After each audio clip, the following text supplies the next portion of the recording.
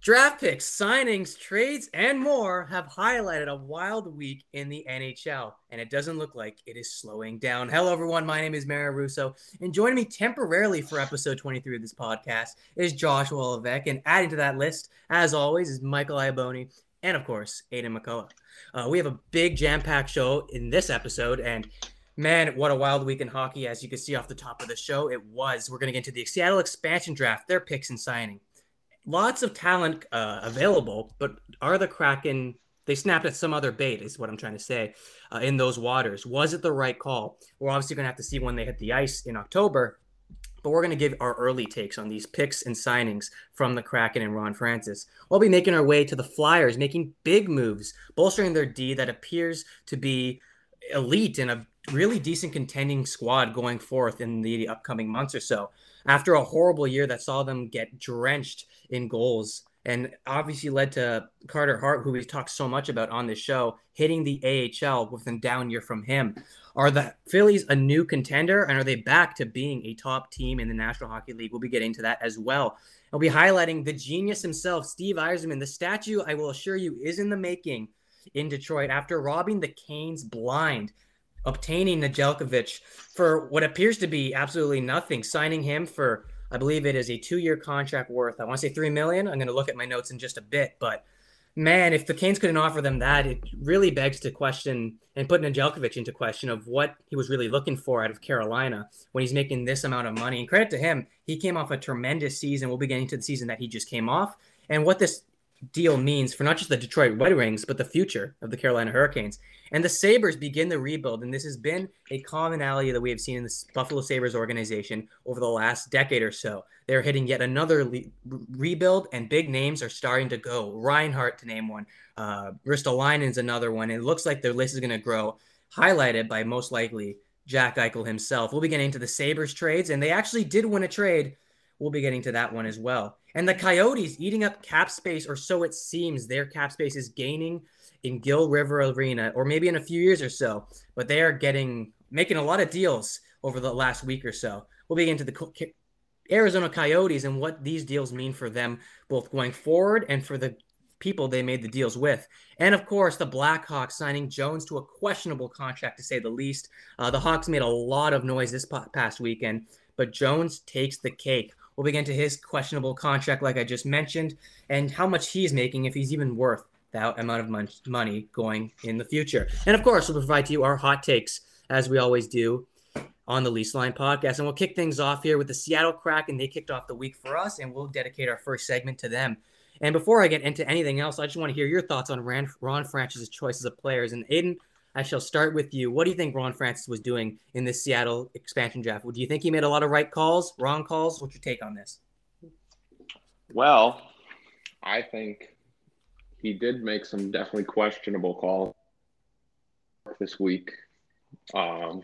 Just holding our heads with looking at the players he had picked from certain teams.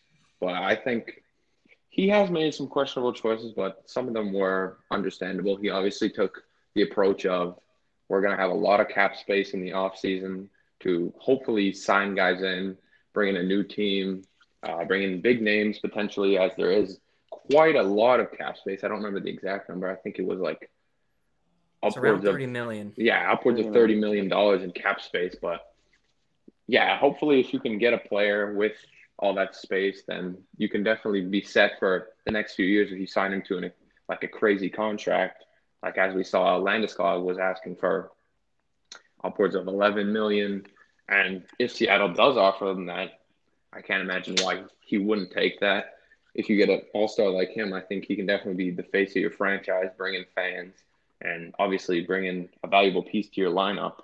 The other thing I saw was he was really drafting players that were younger or players that had more experience. If you look at a guy like Yanni Gourde or Jordan Eberle, these guys have been in the league for quite a while now and have had a decent amount of success. Yanni Gourde coming off 2 Stanley Cups with the Tampa Bay Lightning. Jordan Eberle had some pretty deep runs with the New York Islanders. And then if you look at the other side of things, you've got guys like, I don't remember his exact name from the Vancouver Canucks, but I don't even think he played an NHL game yet. and he Wow. was picked in the expansion draft. Yeah, you're thinking of So Cole Lind. He's a yeah, young Cole forward Lind. in the Canucks organization. He has a high future, high ceiling that they've been projecting uh, for him. But it felt like this at least this past week with the expansion draft, it was sort of a whirlwind of emotions. You were expecting heading into it so much talent available and for the Kraken to snap at, but they didn't seem to go that route at all. And like you mentioned, $30 million in cap space, where you could have had maybe 10 or 5 million left at the end of it with the players that were available and the contracts that were up for grabs. And they went the complete other way. We noticed this with Vegas as well. They didn't use their entire cap when they were drafting. But the thing between Vegas and Ron Francis' team and how he's putting it together is that what is pretty interesting, no side deals from Francis and the Kraken were made during the draft, leading up to the draft, or following the expansion draft, which is something Vegas did, and it's something that made their team, I guess you could say, a contending team in their first year, which is why they went all the way down to the Stanley Cup final and losing out against the Washington Capitals. But I don't know. I was thinking that this team, and we said it of course last week, episode 22, that this team could be a potential massive threat in the Pacific Division and really make some noise in this league and advance a couple rounds with the guys available. And the notable names that I've been looking at right now, highlighted by Donskoy, Gourde, and Mark Giordano. So I think that explains it in itself the way they went. And I want to hear your thoughts on it as well, Iboni, about the expansion draft, the way it was produced, leading up to the draft, and of course the players at the end of the day who Ron Francis went with. Do you think they were the right call, the right group of guys, or are we just gonna have to wait till they hit the ice? Or what are your thoughts on this huge event in the National Hockey League and how it went? I think that Ron Francis made an absolute disgusting massacre with his team. I think that if he can go back and redo it, he wouldn't, but he definitely should. Um, he's drafted only two people over the age of 30, which is quite frightening. So he's obviously looking for a younger team, but so a younger cap efficient team is what he was looking at. However, my ideology on this is that he's kind of trying to tank his team just a little bit in order to get the next couple first round draft picks, get a Shane Wright, get a Connor Bedard, players like those, potentially start building your team from there. However, I do not believe that this is the right case to do because even if you happen to take your team, you are not guaranteed to get those picks. And I think that Buffalo has a pretty strong case of getting those picks after they've made some of their trades, which we'll get into later. Um, but I think that Ron Francis definitely had the tools in the expansion draft to select their players and make a contending team that I would argue that it's better than Vegas's team, that they can actually go further into the playoffs, and they have some age, some veterancy, some high contracts there. They're up in the 7 millions. However, the highest contract here is $6.75 million, and it's their oldest player, which is very, very frightening. It's 37-year-old Mark Giordano at 6.75 million, and then the next highest is 5.5, which is frightening. And there's so many other ways that he could have went with this, and he has to choose one of the worst ways to go with it. Um, Definitely got some youth prospects in there that I've never even heard of, and I had to do some research on them, but um, it's nothing really killer. It's just it's a bottom team in the Pacific. Like when you go and look at the Pacific Division and you look at some of the teams that are in there, I don't know why he didn't go the route of a powerhouse team. When you have teams in the Pacific Division like the LA Kings who are on a rebuild, the Ducks who are starting a partial rebuild, the San Jose Sharks which are in a bit of a rebuild, the Coyotes are in a rebuild. That just leaves the Vancouver Canucks who are trying to scavenge whatever they can to build their season, which I think that um, Seattle could be better than them, as well as the Edmonton Oilers, who are losing some of their players, and the Calgary Flames, who are also getting into a rebuild. So they could be number one or two in this division if they happen to go with that powerhouse team like Vegas. And Ron Francis has made a huge error, and I'm very mad. As you can tell, I've been talking for about 2 minutes now. It's all good. I mean, I think I could side with you here. I was really looking forward, and I think many fans are going to agree with me with this, of the excitement that this team could bring, the amount of talent that the Seattle expansion team could come out with by the end of the draft. And I was so excited to see the good players, the good talent that was unfolding. You mentioned last week you made two teams, and Price and Bishop were both on that team, and none of them went to the Kraken's way. So there was so much expectations to this team, so much high ceiling, and of course Ron Francis. I don't want to say drop the ball because obviously, there's still time can tell. We can see how this team plays out on the ice. Maybe it is a superhouse team that we just don't know about yet. And it's maybe less likely than we would have thought it would be heading into the draft. But we're going to have to see what time says. And I noticed a lot of things when they strayed away from large contracts. We mentioned Price, Tarasenko, and Voracek. And Tarasenko's trade value really did take a hit with the Seattle Kraken not even taking him. So that really begs to question, what are other teams thinking of Tarasenko? If he's not good enough for the Kraken, who is he good enough for? And what is his money good enough for? So I found that pretty interesting. And the NHL, this is the one thing I really want to spend some time on. When we're talking about the Seattle Kraken, they dropped the ball in this event. And if you want to put a blame on anything, it is on the National Hockey League. And here's why, and I think a lot of you are going to side with me as well.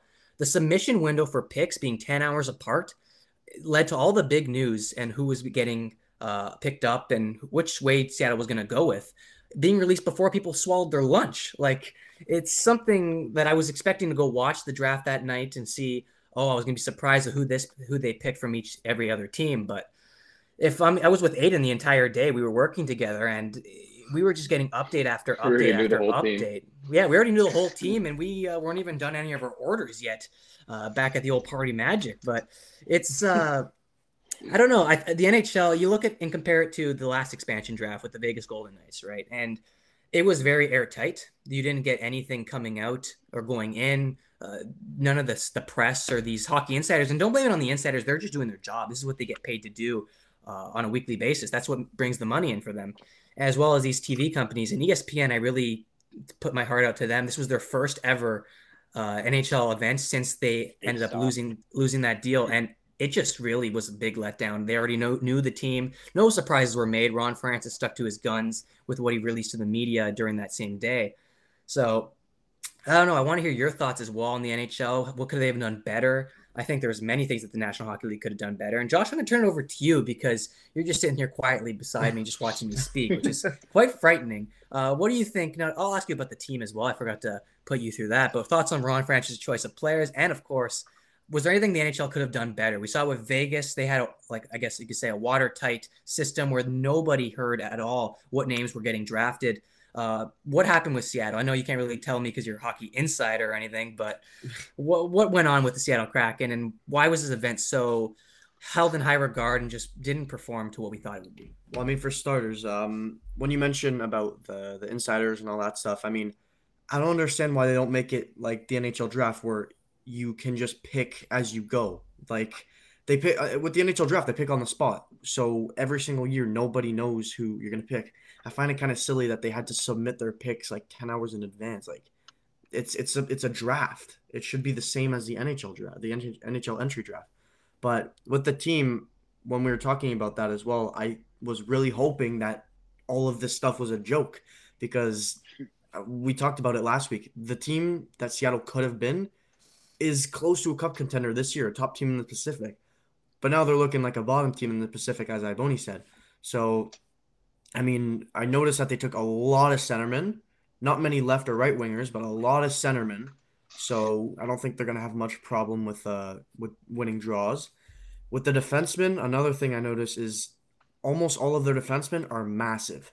If you look at names like Jamie Alexiak, Carson Soucy, 6'5", Jamie Alexiak, 6'7", William Borgen, 6'3", Hayden Fleury, 6'3", the list goes on. And they're all pretty heavy boys. I don't, as much as I wish that they would go for more of a powerhouse, high-scoring team, they're looking like a more defensive and a hard to play around the net team. I don't think there's many teams who are going to be able to get an easy against these guys, but as of right now, it's not looking too hot. Obviously, some picks were no-brainers that they made, but like even the goaltending, I was extremely surprised to see Joey Decord over Forsberg and Vitek Vanacek over a goalie who I think should have been picked. No, I thought it was a no-brainer, was Capo Kakinen from Minnesota. So overall, I'm relatively surprised, but who knows? Maybe Ron Francis knows something that we don't know.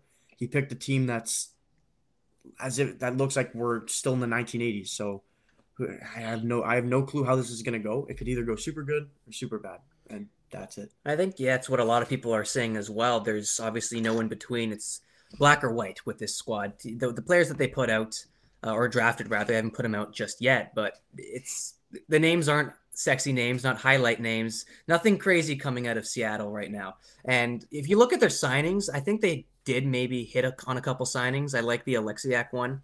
I think their defense, actually, I'm going to ask you guys, Iboni, where would you rank, just quickly, a quick number would do, in the league? Seattle Kraken's defense, where would you rank them in the league amongst the other contending teams? And not saying that Seattle's a contender just yet, but this defense, I think it comes out to play, no?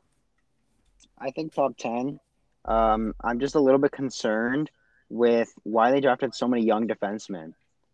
Like, they've got some guaranteed roster spots, and I looked at this earlier today. They got guaranteed roster spot to Mark Giordano, Jamie Alexiak, Adam Larson, Carson Soucy, Vince Dunn. Those are all guaranteed locks. That's 5 spots. Now, you've got one more spot to dedicate it to 25-year-old Hayden Fleury, who's making $1.3 million, 27 McDermott, who's making 8.75, 24-year-old Jeremy Buffalo was really good. Sorry, played with really good, $850K. William Borgen, who's 24, not really getting development there. Once you're in the 24, 25, 26 range, you're not getting a whole lot more development. You just kind of are what you are. And Dennis Chalonsky, who's 23, probably won't get a whole lot of playing time. Like, defensemen, it's good to have them, but these players aren't going to get any development at all, and they're all going to all these top 5 names who are basically guaranteed their roster spot just sit around and play their hearts out. Like, I feel bad for a player like Jeremy Lawson, who's probably not going to get their playing time because Hayden Fleury is going to jump in there and play. Like, it's just not really fair to those players, and I think that it's good to have for a management perspective, but for the players' perspective, it's a little bit disappointing. But back to the question, top 10 is where my answer is. Yeah, and I would totally agree with your answer there. And you mentioned, I guess what you were trying to say here, it's going to be a battle for that 6D spot simply because they have so many options they can turn to. And what are the odds? And this is another question to you as well. What are the odds that they flip one of those young defensemen? Maybe not young, but like you mentioned, not much more room to develop, especially with the Seattle Kraken system, simply because they're at that age where, like you said, they are what they are.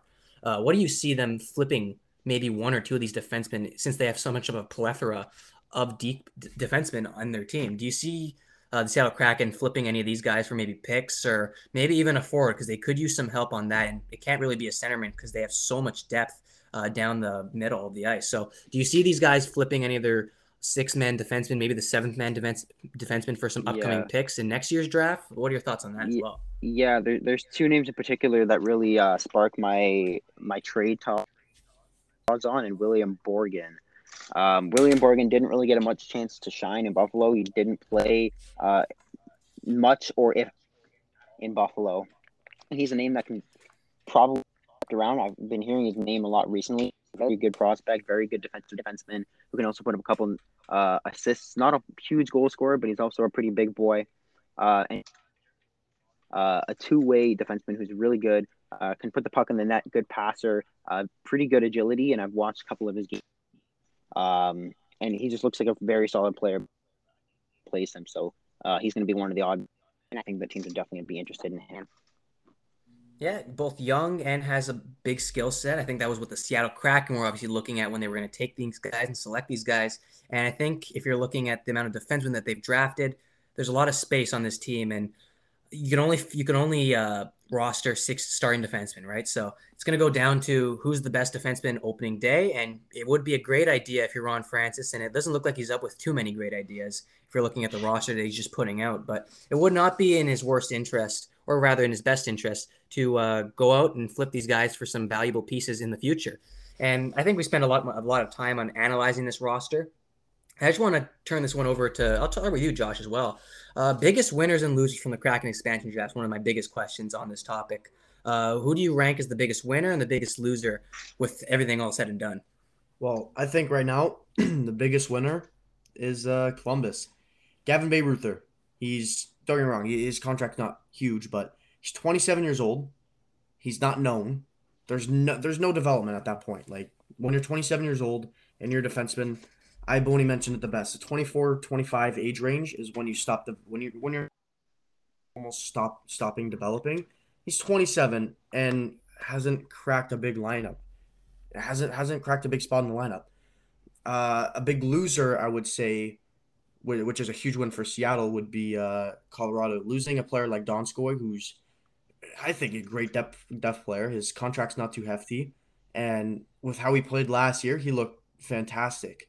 And I mean, there's so many to mention. I mean, who else? The Leafs lost Jared McCann. I don't like the way that Dubas did the 4-4. I don't see a huge reason to protect Justin Hall over like forward depth, but I mean, I thought Jared McCann he's a good player, like we talked about last week, but he's got a pretty good contract for Seattle. So again, they have so much cap space, but there's a few teams who won, a few teams who lost, but overall, there's just so many losses for Seattle, which is like it's not fun to look at.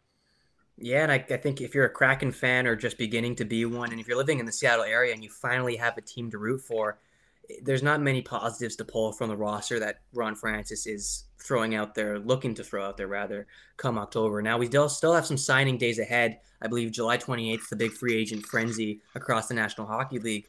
We'll see if Ron Francis makes any noise there. And as just a fan of the game, I'm really hoping he does so. And as well as the Leafs, you mentioned protecting Kerfoot and going with that formation, the 4-4, for protecting Justin Hall. Now, Justin Hall is our top 4 D man, rather. He's playing the shutdown line, the shutdown role with the Toronto Maple Leafs. So I think he was much worth the protection, giving Kerfoot some insurance with McCann and even giving Hall some insurance. So it looks like Dubas, and we'll get into the Leafs in just a second. But I'll turn this one over to you as well, Aiden. I'll go with you because you haven't said much in this episode really at all. So who do you put in as the biggest winners and losers? Josh touched upon the Donskoy and the Colorado Avalanche. Colorado Avalanche have a lot of depth pieces. So Donskoy, I would say from any other team would be a big loss, but I think Colorado has a lot more names to pull from the bag with the guys in their prospect pool, as well as the guys who they can go out and get simply. So yeah, I think Donskoy, not only is he a big loss for Colorado, but if you put him on any other team, he would be a massive loss. Such a great player coming off a career year. But I'm going to just stop talking and turn this over to you. Who do you got as the biggest winners and losers from this expansion draft?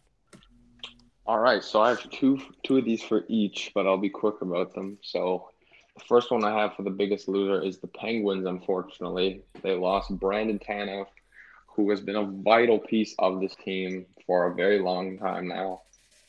He's obviously a great physical presence, doesn't shy away from the body at all. He's one of the guys who has the most hits each and every season throughout and through. He doesn't tire. He's not very injury prone. And he's a solid depth producer. Don't forget about that. He is pretty good at putting the puck in the net, especially when it does matter. He scored some great goals for the Penguins this season in the postseason. Unfortunately, that was short-lived, but nonetheless, he's going to be a very valuable piece for Seattle. Another loser I have is the Edmonton Oilers. They lost Adam Larson, a great shutdown D-man, a guy who just frankly eats up ice time for them. And this means, I don't know if you guys knew this, but the Oilers have lost, obviously, their only remaining asset from the Taylor Hall trade, as it was Hall for Larson 1-for-1. So looking back on that now, it doesn't look like much of a win to get Adam Larson rental. He did play great in Edmonton, but to lose him for free, you never like to see that from any player. For the winners, I've actually got the Calgary Flames. They might have lost their captain of 8 years and 15-year vet on the blue line, but they also freed up nearly $7 million in cap space to do whatever they want with. So going forward in the free agent market, they definitely have some leeway to not only look at some bigger name guys or to re-sign some of the guys who are currently UFAs or RFAs next year.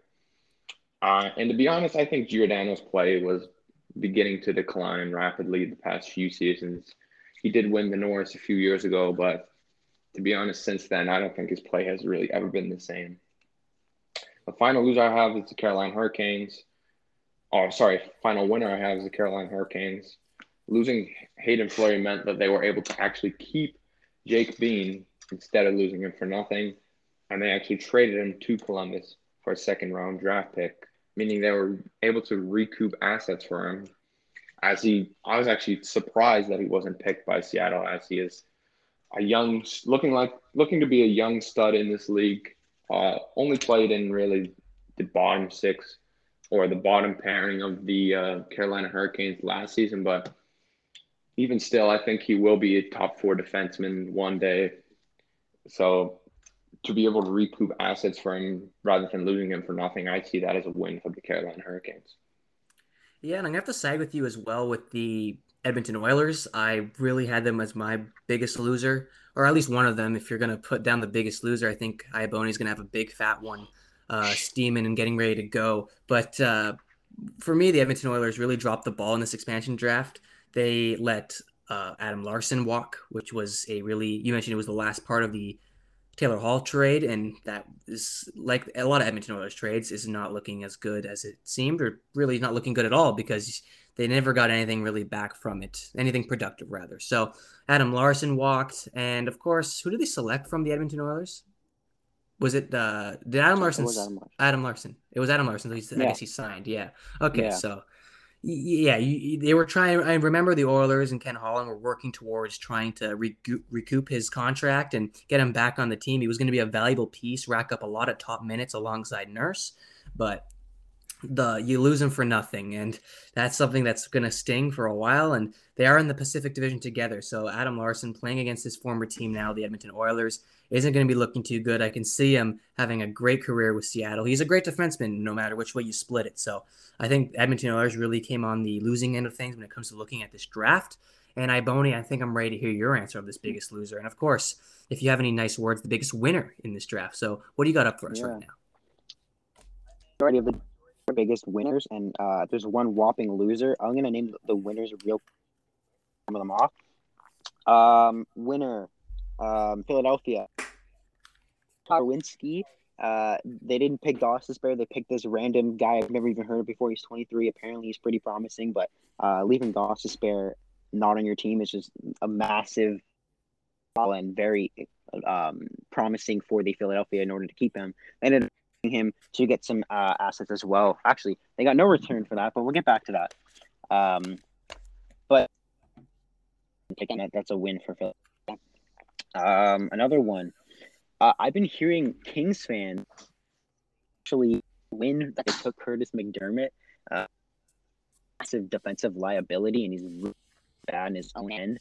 Like a Martin Brinson, but taller and actually uses his body. So I'm heavy for checking, but bad if you any kind of defense out of this player. So I think that's a win for the Kings and not getting the St. Louis Blues. They didn't get Tarasenko taken from them. That's huge. He still got massive trade value. He's still a really solid player, and they lost Vince Dunn, which I mean is a solid defenseman. But when you're talking about Tarasenko, it's a win to keep that player over Vince Dunn. Now to my big loser. That's Seattle. Seattle lost their own expansion. They were not very good at all. Most of their picks were pretty garbage.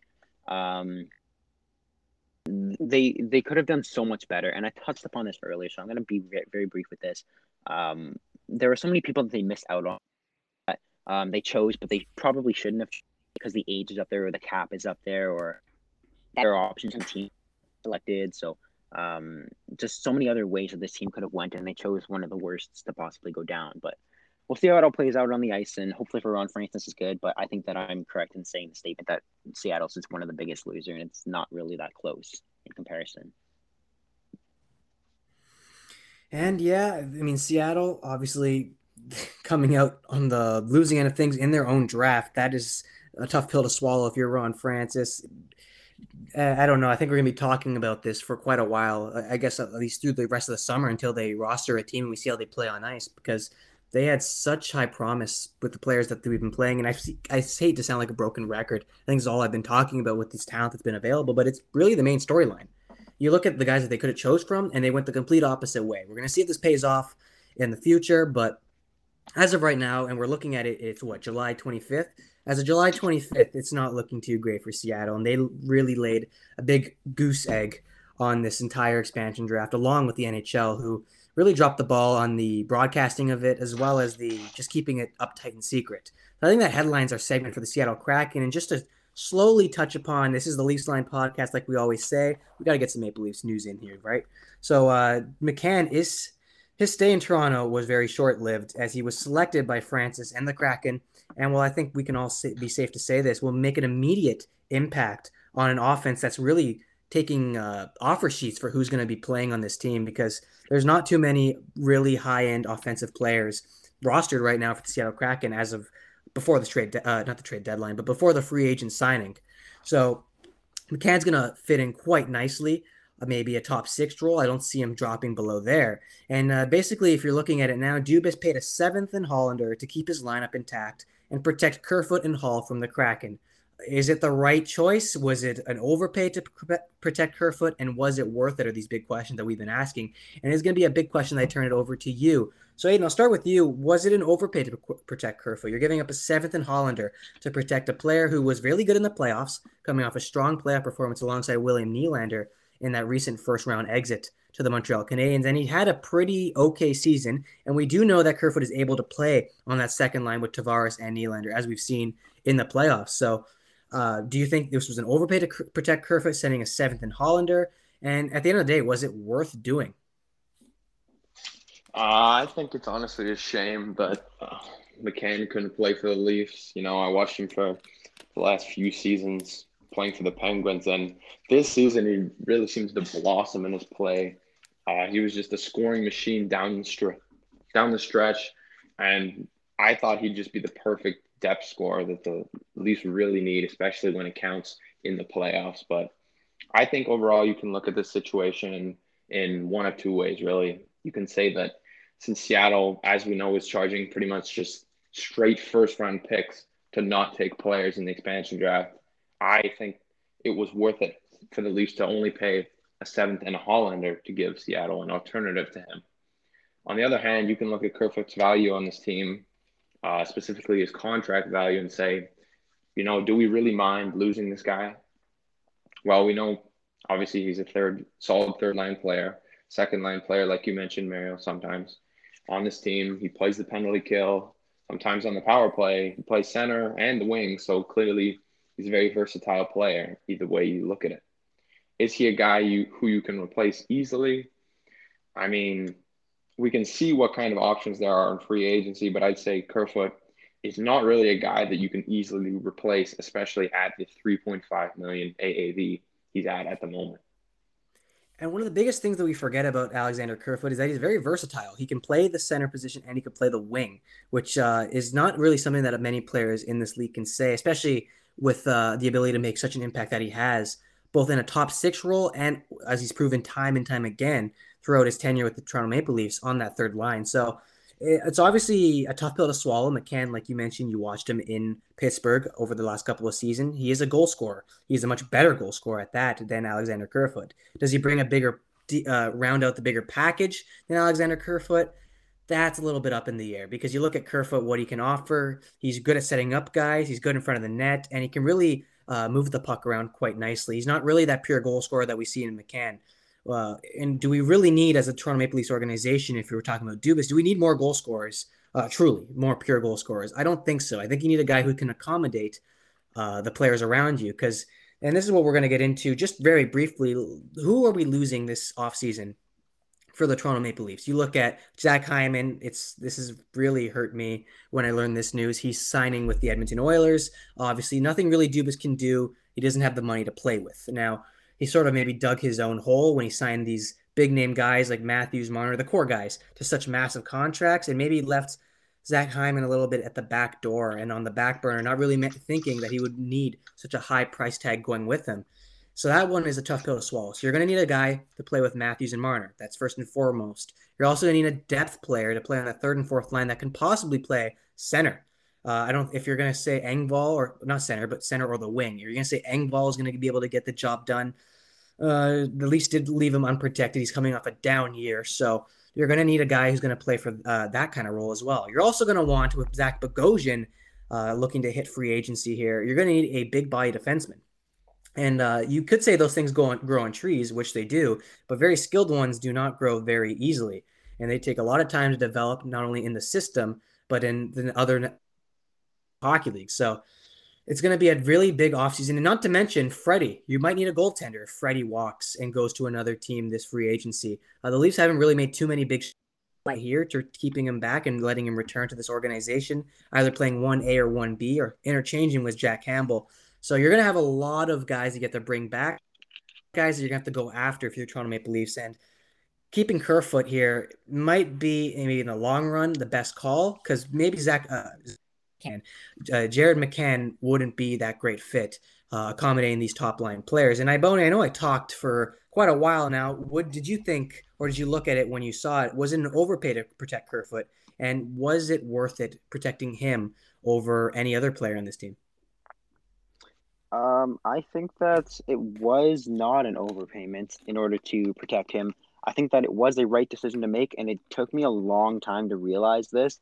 But if we didn't pick up Jared McCann, we lost Kerfoot, and then we need to replace the third line center in free agent because Jared McCann would have been selected from the Pittsburgh Penguins if he had not gotten that trade. So obtaining Jared McCann for essentially uselessness from the Leafs organization because we're never going to end up using what's his name? Philip Hallander. And that 7th round pick is a lottery pick that's probably not going to be all that great. And you get a player who potentially could have been in your lineup, and maybe you lose Kerfoot and you keep McCann, and then it kind of works out the same way because they're basically the same player.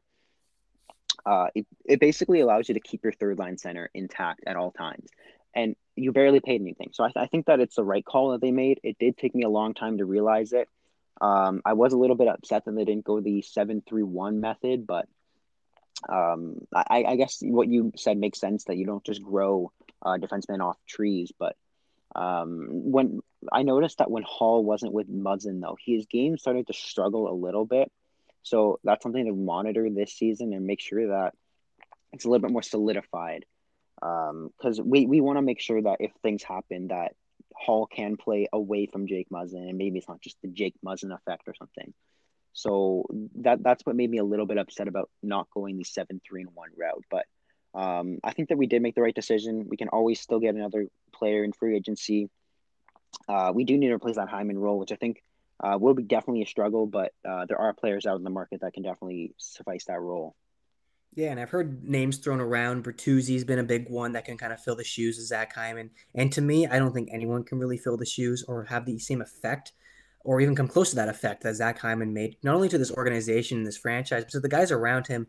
You guys know me. I always talk really highly about Zach Hyman. I love the way he plays. To me, he's I wouldn't say the best player to ever don a Maple Leafs uniform, but my favorite player to ever watch don a Maple Leafs uniform because he plays sort of the right way. He invented and defined the term hockey player, at least in my eyes. He's always getting dirty, getting in the corners, and feeding the puck to the guys around him, the star players, and he knows his role. And I don't see him doing anything else but that in Edmonton when he goes and sides with McDavid, Draisaitl, and even much so those bigger names. He'll be getting a lot of points in Edmonton, and sometimes it will be against the Leafs, which is going to be a really tough pill to swallow. But it really hurts losing Zach Hyman. He was a really big piece in this organization, one of the undermined elements to this core. And I wish Kyle Dubas, I know he didn't have really much money to spend and dedicate towards retaining Zach Hyman and bringing him back.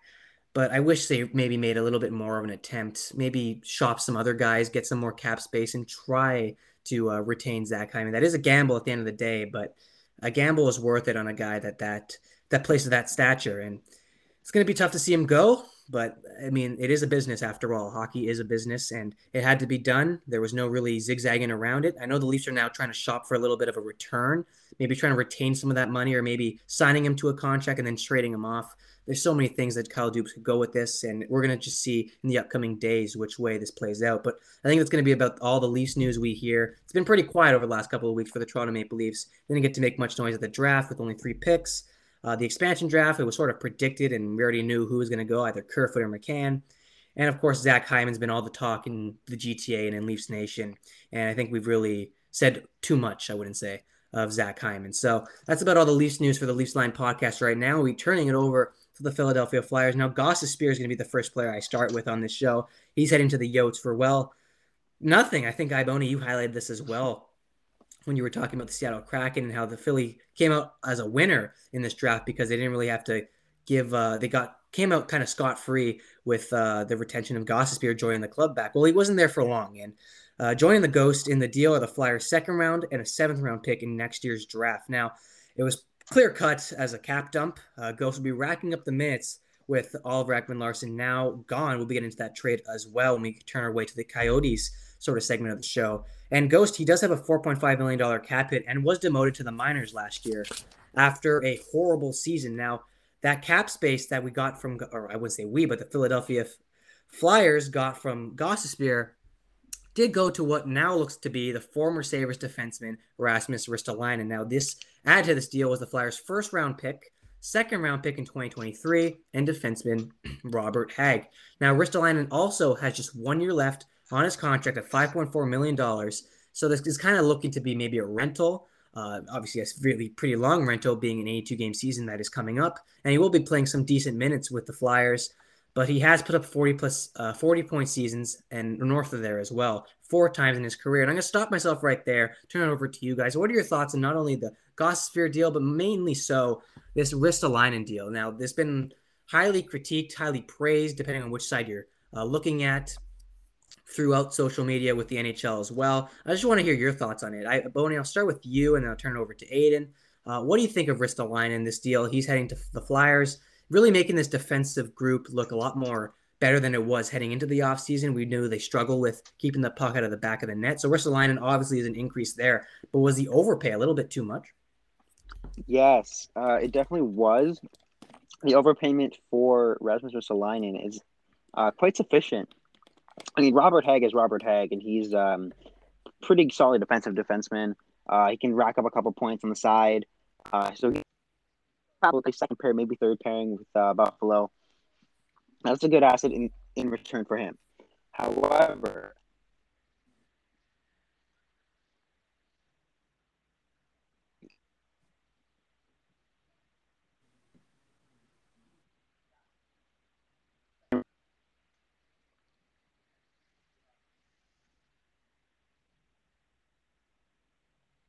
do be a second round pick, but I think maximum that Robert third pick for this defenseman. He has not proven over the last few. He has not proven to be worth a 14th overall pick. And when you're playing Buffalo, obviously your production isn't going to be as set in stone as when you play in other areas. But I mean, take the numbers that you see in front of you. Predict that he's going to be so much better on Philadelphia, and then overpay on what you think he's going to be, because it's most of the time. So that's why I think that it's a bit of an overpayment. I mean, good on Buffalo for finally winning a trade. They're a nice prospect, a good player, and then even a nice pick for next year that can possibly turn into a nice depth for middle six forward. A lottery ball they can throw in, and Buffalo hasn't been all that great for late when we thought. Yeah, and it was a pretty choppy answer. I don't know if it was just on my end, Aiden. I don't know if you got any of that as well. Was it choppy for me too? Yeah, so a little bit choppy, but I did hear. I heard the meat and potatoes of it. That's for sure. The biggest part of all that I think I'm going to side with as well. That first round pick. I know when I saw that from the deal, my eyes almost came out of my face, and they do have a really good tendency of doing that. So that first round pick really. That was a big overpay for Rasmus Ristolainen. I had him on my fantasy team and actually shopped him to Mr. Michael Iaboni last season, and he ended up winning the championship for our fantasy league. So, of course, that's my way of trading players. Trade them to the best team. But the first round pick, in my eyes, is a big overpay for Rasmus Ristolainen. We mentioned he has put up 40 points in his career 4 times. So obviously he's not terrible. He can get some decent points, job done. And playing in Buffalo is no slouch either. You're basically playing the top minutes and top power plays. I think you mentioned Iboni was playing back-to-back power plays for how poor the Buffalo Sabres defensive core is. So yeah, exactly. So you're racking up everything in Buffalo, and he's nothing too crazy. It's not really a sexy name, Rasmus Ristolainen. and you're giving up also defenseman Robert Hagg. So you don't really consider Hagg a throw-in with the capabilities that he can play. He's probably maybe a bottom four defenseman on the team. But I don't know. I really think this was an overpay. I'm going to turn it over to Aiden. Aiden, do you think this was an overpay? Do you think it was the right price tag for Rasmus Ristolainen? We know he's coming off of a decent season with the Buffalo Sabres, who on his team had a pretty poor season or entering the rebuild stage. He was obviously part of the end game plan, shipping him off to a team. Buffalo looks to be winning this trade. Do you have any other ideas? I mean, no, not really. It's pretty hard to argue that this wasn't an overpayment. I mean, a first, a second, and a prospect for Rasmus Ristolainen. Usually, when you see such a hefty load of assets, you usually see a big name on the other side, like Jack Eichel. They've been talking about what they charge for Eichel, and it's a first, another first, and then a top prospect. And this honestly isn't that far away from that. So it's surprising that Buffalo was actually able to get all this for Ristolainen. I think the Flyers' mindset going into this was that obviously he's had consistent success throughout his career, so they're betting on that he'll stay on the same track and do that for their team. But even at that rate, I think you've just paid a hefty price. I think the Flyers are showing that they're obviously trying to win now. They don't really have any young guys necessarily on the lineup. No spring chickens. Most of the guys on the team are vets. They have been in the league for a while, and they're just showing that by giving away their picks, that they're really trying to win now. Yeah, and I was going to ask that question a bit later, but I think I got to ask this question like right now. Did you use the term spring chickens? I did. I couldn't really think of anything else to like describe people that were like new to the league at the moment. So kind of just Spring came to my chickens mind just and came I said up, it. man. Okay, I mean, I love the metaphor first and foremost. I'm going to be using that one in the upcoming shows. That is for sure. But who is not a spring chicken? And there we go. I got to incorporate it right away. Atkinson for Voracek. Now these two players, and you very rarely see in the NHL a 1-for-1 deal. Atkinson has 4 years left on his contract, $5.875 million as his cap hit, and he averaged 59 points through 82 games. And Voracek has 3 years at $8.25 million AAV and averaged 68 points through 82 games. Both players struggled on the defensive end, of course. They are kind of pure forwards with their respective teams and are entering their age 32 seasons. Now, Voracek was originally drafted in, I believe, 2007 with the Columbus Blue Jackets, so he will be returning to his, I guess you could say, former team and reuniting with the Columbus Blue Jackets, I guess, over 13 years later. So it's going to be, I think it's going to be an interesting storyline to follow both these players, but I'm going to turn this over to you, and I'll start with you, Aiden, and I'll go back to you, Iboni. What do you think of the trade, especially? Like these two players, I wouldn't say they're old, but they're kind of reaching the tail end of their prime, both carrying kind of poor contracts on their own part. You look at this Voracek one, 3 years, averaging $8.25 million.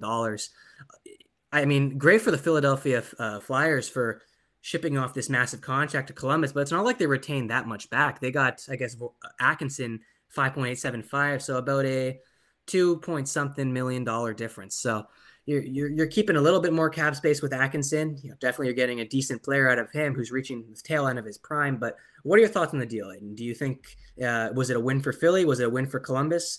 Because Columbus seemed to have gained a lot of picks over the last couple of days. So this deal sort of came out of nowhere, no? Yeah, definitely. I didn't hear any rumblings about this trade until pretty much up until it happened. I think this is most likely a win for Philly. Atkinson has more years left on his contract with definitely a large pay cut in his AAV each season. I mean, Atkinson, oh, we got some screams in the background. Atkinson definitely he's an amazing penalty killer. Last season he was racking up all the penalty killing points for Iboni last year. That's why he was getting all these wins in that category. Definitely pissed us off every week. That's an understatement. Yeah, Atkinson, I mean, he's been playing on the Columbus team, which hasn't been known to be that much of an offensive threat for the past few seasons. So the fact that he's putting up almost the same amount of points as Voracek, It just shows you how much of a win this really is for the Flyers. On the Voracek, if you look at carrying an 8.25 million AAV for 3 seasons, I mean, sure, he could add passing, passing touch to your power play. He's not really going to be a big goal scorer that much.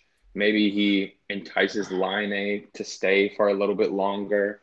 I could see him maybe being the go-to guy, giving Line those one-timers on the left side there. But honestly, one-for-one deal. I was expecting more coming from Columbus there, but just to see one for one, looking at the financial side of things, looking at the production side of things, and what each player brings to the team, I think we got to go with Philly as a winner for this trade.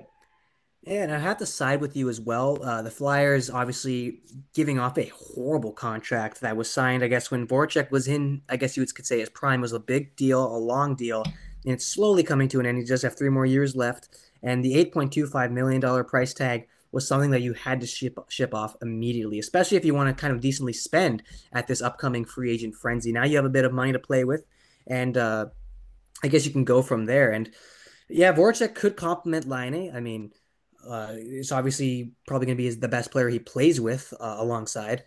The Columbus Blue Jackets are obviously going in a totally different direction with their team. More youth. They're slowly rebuilding after an ugly performance last season, and the players are slowly starting to trickle out. Atkinson was one of the unlucky souls to make his way, or I guess you wouldn't say unlucky, but a luckier soul to come into Philly that's looking to be a contending team. And that's the big question. And Iboni, I'm going to just skip you about the Voracek deal, but I'm going to turn to you with this even bigger question. Are the Flyers built to win now? Now, they got Atkinson, they have Ristolainen, and they have a bunch of cap space that they did go spend on Ristolainen, but they still have a bit more cap space left over. Are the Flyers built to win now? They did get Ryan Ellis last week with Nashville. They have a lot of pieces, and a lot of big pieces, and a lot of unlikely pieces that we didn't think we'd be seeing coming to Philly after a tremendously garbage year. I didn't expect them to see them do that bad at all, but they ended up proving me wrong. So are they built to win now, Iboni? Yes or no? Depends how they do in the off season is what I'm gonna say. Am I still choppy, by the way? No, you're good No, right you're now. fine. Okay. Yeah, so it depends on what they do in the off season, being honest, because Carter Hart needs a contract. He's an RFA. A couple people need contracts. Travis Sanheim needs one. Uh, About it. But if they get a nice solid backup in their, or even like a starting goaltender, if they want to go and put a guy in front of or a guy behind her, because right now Brian Ellis' contract is up too. I don't think you really want to bring him back.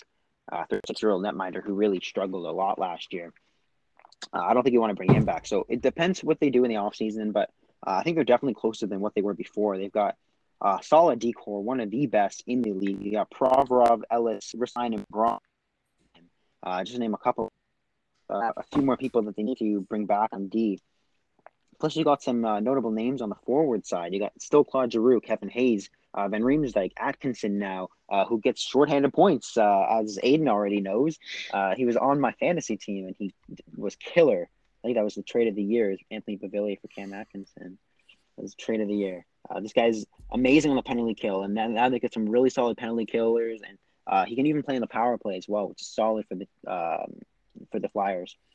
And they got their depth guys, and they've got their youth as well. They got Morgan Frost. They've got Joel Farabee, all these young players. So I definitely think that they are built to win now, and I don't think that you tear it all down. As they only have 3 players over the age of 30, and that's Braun, Ryan Ellis, and Claude Giroux. Sorry, that's a lie. Cam Atkinson and Van Riemsdyk. So it's not even that much. It's not a whole lot of players that are over the age of 30. And 30 is typically the age when you start to degrade a little bit and your play starts to decrease just a tad. So it's nice that they still have these young players, these energetic and fast players that are good in various aspects. So they're definitely built to win now. This offseason will dictate how far that they will make it into the offseason. I think that they make a goaltender move, a little bit of a forward increase on the depth side, as they have $12 million to spend. And that's quite a hefty amount in order to fluctuate around all your team's needs. So I think that they could definitely pull off a nice, healthy run in the playoffs. Yeah, and lots of promising signs coming into the Flyers camp. They've improved in a lot of areas, just considering after finishing at the bottom end of the table last season. Carter Hart, he is, like you mentioned, pending RFA. In need of a contract, and I wouldn't be surprised if they go get a veteran goaltender and stick him out there in front of him. Maybe teach him a little more because it clearly showed last year that the development wasn't there. He wasn't ready yet. He maybe had a decent season in Philly the year before, but you couldn't put number two together, and that kind of erases number one a bit. So Carter Hart's going to be a big question mark, in my opinion, leading into the season. You're hoping he improved and did a lot of work in the offseason to get better and ready himself for this upcoming season where the divisions are totally changed. And now you got to battle in that Metro division and maybe make your way into a playoff spot. It's a big division. It's a tough division. And I think that's at the end of the day, the outline goal for the Philadelphia Flyers. So there's the other thing you mentioned, James Van Riemsdyk and Claude Giroux, both players who are like records that don't skip a beat. They are the beat that keeps going on in Philly. They don't age. Simply that. They play every single season. They produce points. GVR, we saw with his tenure during his tenure as a Maple Leaf, and we continue to see it as a member of the Philadelphia Flyers, both young and now kind of old.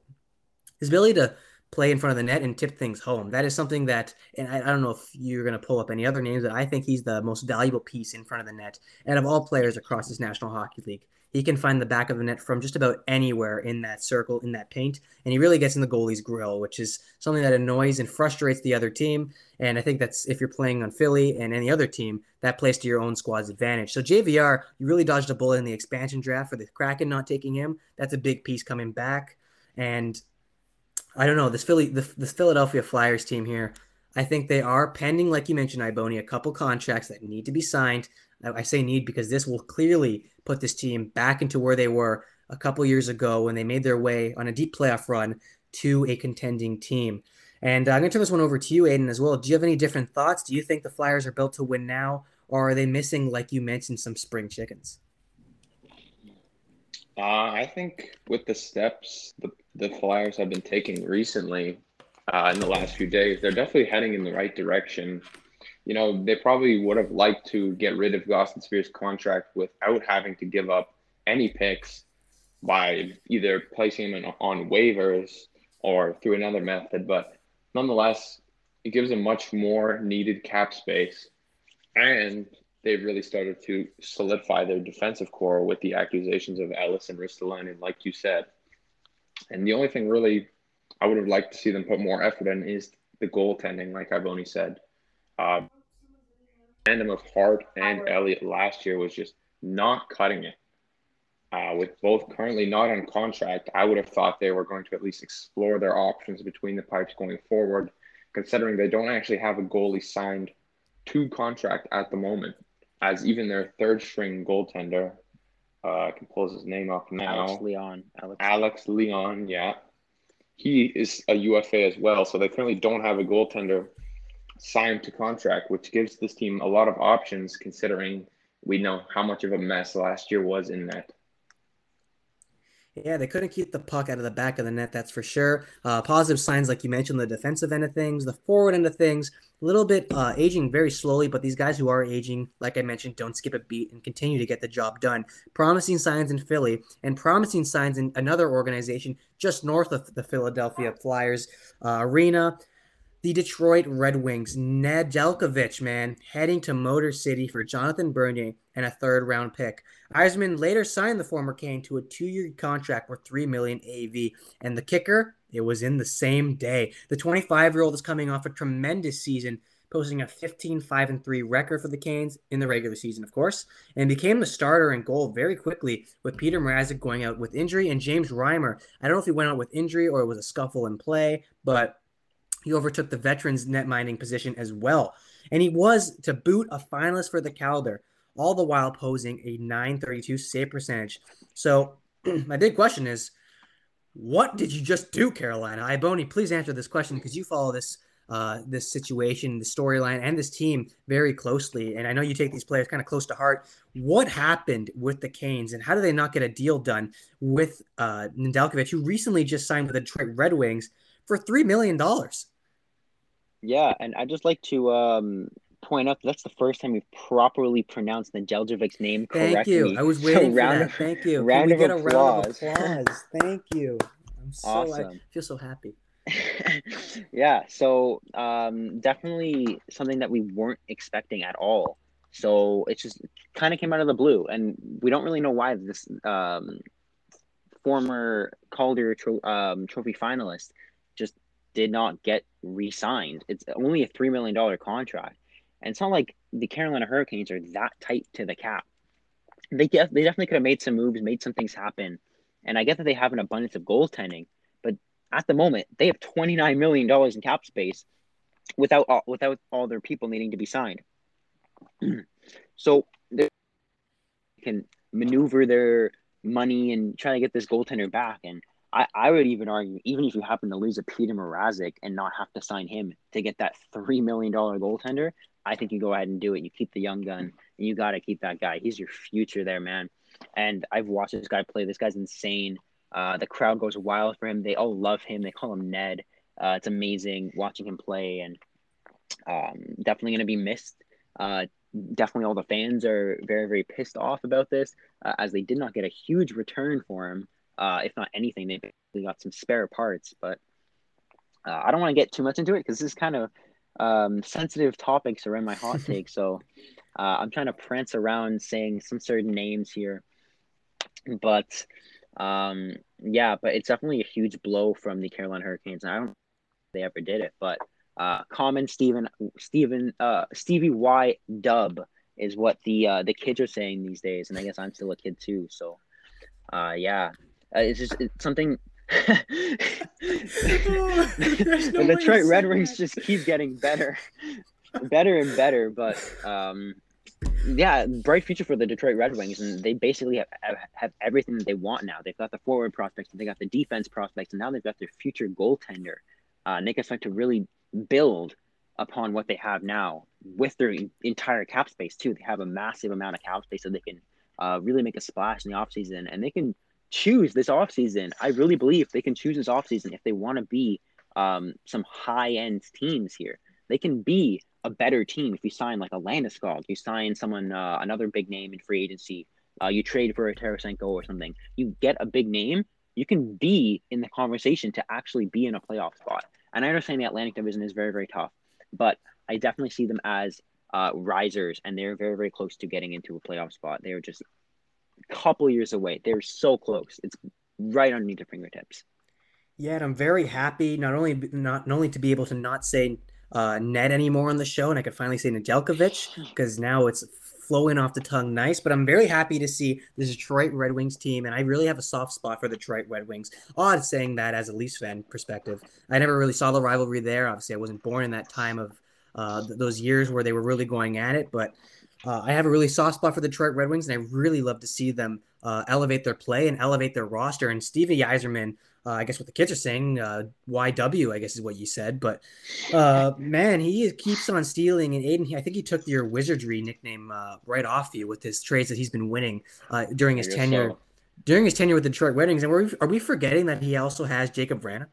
Like this guy, this guy is the master of all trades. And they asked him after the trade. Oh, that was so funny. It was hilarious. They asked him, what happened? How did you get him? He's like, I don't know. We'll ask them. And it's just hilarious. If another GM can say that to your organization, I'm talking with the Carolina Hurricanes, that is insulting to say that you couldn't even get Nedeljkovic signed. It's going to be a big, no, I wouldn't say a hole in goal if you get Mrazek back up there. I think you're decently flying. You could stay afloat in that Metro division. And maybe this means that they're taking a run at another big free agent goaltender. I don't really know what the list is looking like right now, but I don't know. There's a lot of question marks of why Nedeljkovic.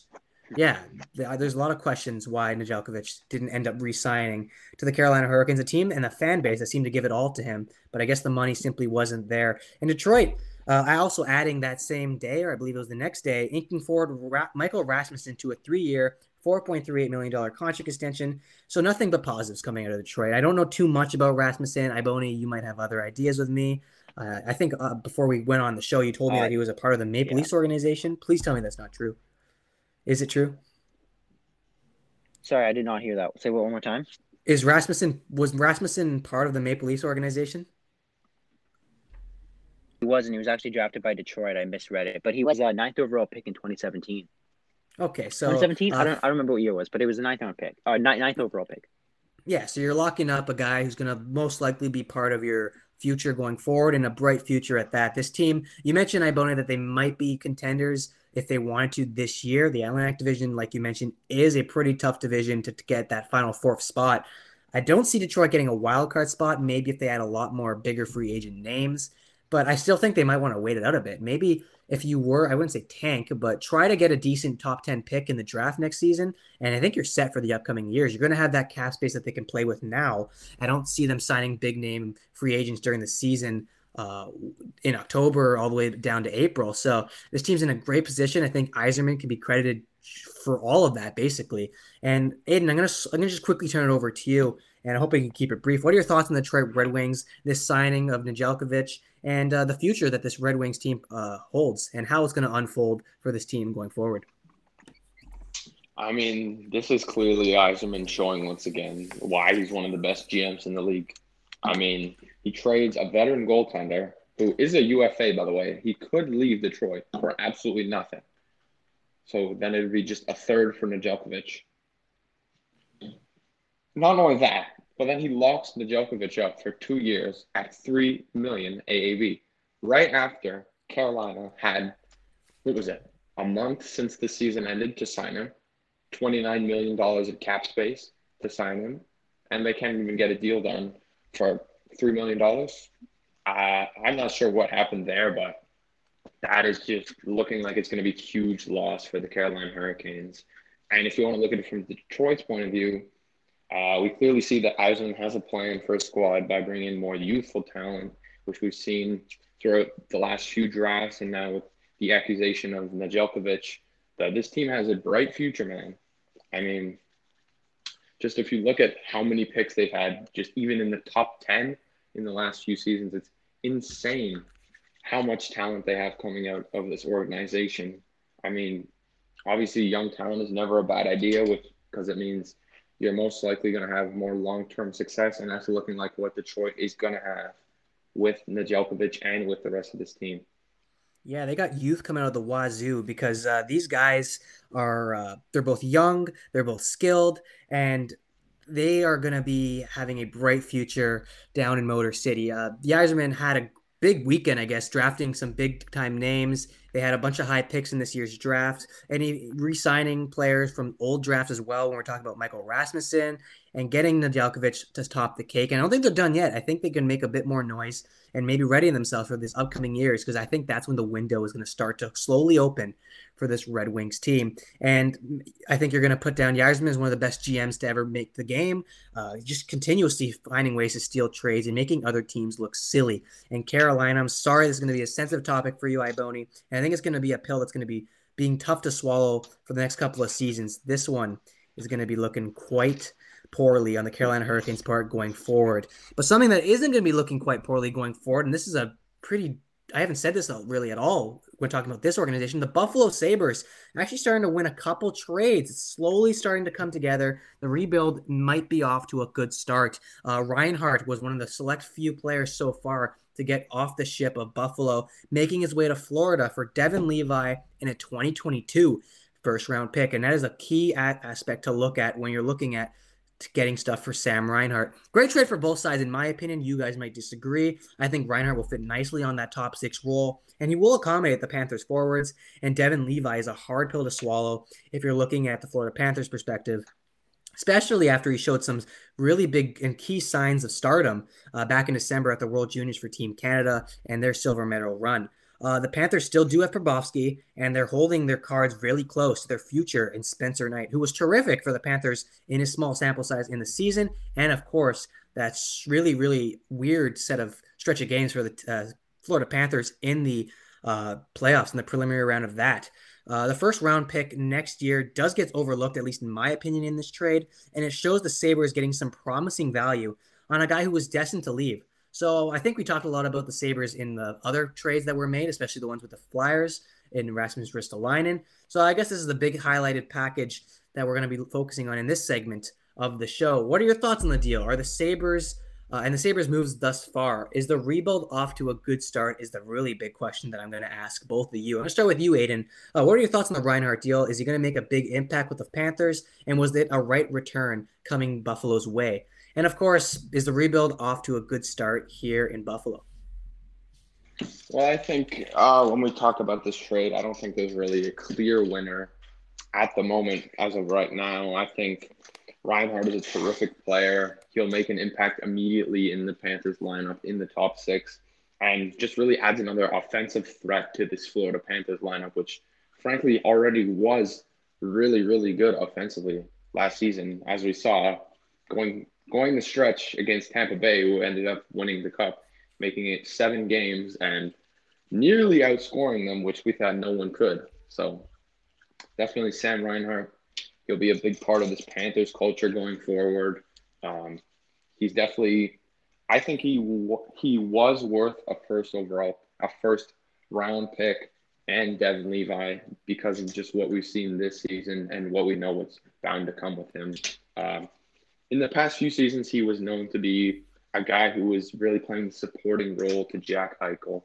And many people were criticizing him by saying that he couldn't really produce by himself. But this season, with Jack Eichel out, Sam Reinhart really just seemed to be carrying the offense down the stretch throughout the season. Even though this team was the bottom of the barrel, he was still producing to the numbers we knew he could. So obviously, Devin Levi to the Sabres is – sorry about that. My phone glitched there for a second. Devin Levi to the Sabres is going to be – might be telling the future for the Sabres. As we know, Olmark is a UFA, so they might be hinting that he might be going soon. Or in that first-round pick, I think that's just going to be helping with the future of the Sabres. For the rebuild, this isn't really a classic rebuild. What we're seeing here with Buffalo is that they're stripping everything down to the bare minimum. Usually what we see with the team is that they keep some young stars and just build around them. But I think what Kevin Adams, the GM of this team, is going to do is really going to be taking everything apart and just restarting, which I think is a good idea because you really don't want to go down this rabbit hole, which they seem to keep going down, which is ongoing rebuilds. So I think if they do get it right this time by recouping assets from the guys they have in the lineup now, they can definitely be a team to be competitive, not now, but in a few years, definitely. And we really thought a couple years ago, and I think we look back at it and just think how dumb we were, how the rebuild was centered, and you mentioned this, Aiden, I'm really glad you mentioned this. You usually center a rebuild as a franchise around a key area, maybe a young guy or a guy maybe reaching his mid-20s or something like that. One of those big players was Jack Eichel when he was drafted. They centered their rebuild strictly around him. They added Reinhart. They also added Ristolainen. Those two guys obviously getting shipped off, which will also be getting shipped off along with Jack Eichel. But that was the first set of rebuilds, and it didn't go to plan. The Buffalo Sabres still found a way to stink up the league and finish at the floor mat of the division. And obviously, why we're talking about them now, that rebuild didn't work. Now, this one is going to be an intriguing one. They're stripping everything down, like you mentioned. And you mentioned they don't want to go down this rabbit hole again. So who are they going to build their team around is my big question as well. They don't have too many – I don't want to say they don't have too many young prospects. Obviously, they have a plethora of them. But they don't got a guy who's on the active roster right now who can go out and make a difference. There's no really star power on this team right now. When you're going to look at Jack Eichel, he's still a Sabre, but we all know it's going to be coming in the next couple of weeks. He'll be getting shipped off to was looking to be a more better destination than he had in Buffalo. So who is it going to be rebuilding around for the Buffalo Sabres? Is it Devin Levi? I don't think that's a really bad idea. And I think it would be even better. And I think this would make Buffalo a little bit more of a dangerous team if they were to add one more strong, promising goaltender. And this is a risk. I think this is a hot take in itself, and I don't know how much this is going to work out, but would you ever see Buffalo trading for Carter Hart? It's out of this question's out of left field here. I'm thinking this off the top of my head. Yeah, I can see that. Because I don't think they would. No, and they don't need it. He's young, but the inconsistencies he showed last year would just be even worse through a rebuild. So you'd just be wasting years where he could be getting better and better and progressing in his career behind a terrible team. Yeah, and that's a fair point. You mentioned, I'm going to say it again, going down that rabbit hole, you really want to hit with who you're going to be centering your team around. Carter Hart, this is why I sort of made the mention here. He is young. He's obviously still young. He had an off season. That does happen, and you don't want to make it seem as a consistent sort of stature or trait. So this season's going to be a big season for Carter Hart, especially. But you're looking at this two combo that you could throw up potentially in Devin Levi and Carter Hart, both Team Canada alumni. You could kind of roll with it. I mean, it's definitely a unique choice. There's no veteran leadership there. They're both young players. You don't really have someone to look up to, but it could be a possibility. I mean, obviously everything's a possibility. Do I think it's going to happen? Probably not. I think Buffalo has a lot more areas they could fill, a lot more holes they can fill, and a lot more things that they have to look at this offseason. And I'm going to turn this one over to you, Iboni, because I didn't get your answer just yet. But what are your thoughts on this Reinhart deal and the moves that the Sabres have made thus far? Are they really starting to make a nice impact in this rebuild? This is about their second or third run at it. Is this one looking more promising than the others? I'm going to start with the Reinhardt trade. I think that Buffalo got absolutely fleeced. I think that they deserved at least a first, a second, and Devin Levi, a couple extra draft players here. They deserved more than what they received. More assets from the Ristolainen trade than you get from the Sam Reinhart trade. That's how you know it's a problem. I don't know what happened on with Buffalo here. I don't know what kind of magic Bill Zito was working in Florida. He got a very, very solid trade for Sam Reinhart, a play on a top line on majority of the teams. This guy is an insane player. He's a young player, puts up massive amounts of points. I haven't watched a whole lot of his game, but I think back checker. He's definitely got some speed on power play. It's a player that's a very notable player. He's very young, very versatile, and you're getting him for essentially a pick that's going to be pick 15 and below, and prospect Devin Levi, which, I mean, if you're looking at it's not as good as getting the 14th pick, a second round pick, and Robert Hagg from Philadelphia for Rasmus Ristolainen, who really is nowhere near the kind of star quality that Sam Reinhart is. Plus, not to mention the draft pick that they got is top 10 protected. So even if Florida shit the bed, they are not getting a top 10 pick, Buffalo. As for the rebuild, though, I think that the picks help the rebuild, but obviously you'd like to get more from it. And Buffalo is not known for drafting very well, unless it's in like the top 10 picks. They're not very good at drafting very well. So I don't know. They chose to elect to draft picks instead, which is a little bit surprising for me. Devin Levi is a big prospect, but I'm looking at the name here, and I don't know if you guys know who this player is at all, but I've been looking at this player ever since he was been drafted. Pekka Luukkonen is a goaltender for the Buffalo Sabres, and he's very, very good. He carried Finland through multiple goal tournaments, and he's been a very, very solid contributor. He's been up and down AHL, NHL. He's played 4 NHL games. I think he's got a 909. Actually, I have it right open here. He's got in the NHL so far, which is decent for the 21-year-old. He's now 22. Very promising goaltender, and everyone's speculating that his potential is to be a fringe franchise goaltender for the Buffalo Sabres. So, kind of this backup guy, and maybe he's like a because I don't see him getting Pekka Luukkonen in the starting role unless obviously he proves himself when he gets up to the NHL, which won't be for a long time from now. As for players, you've got Jack Quinn. You've got I'm going to go with a bunch rather than just one player, and that's kind of the strategy just kind of went around. You got the young player. You've got Rasmus Dahlin. You've got, like I just said, Jack Quinn.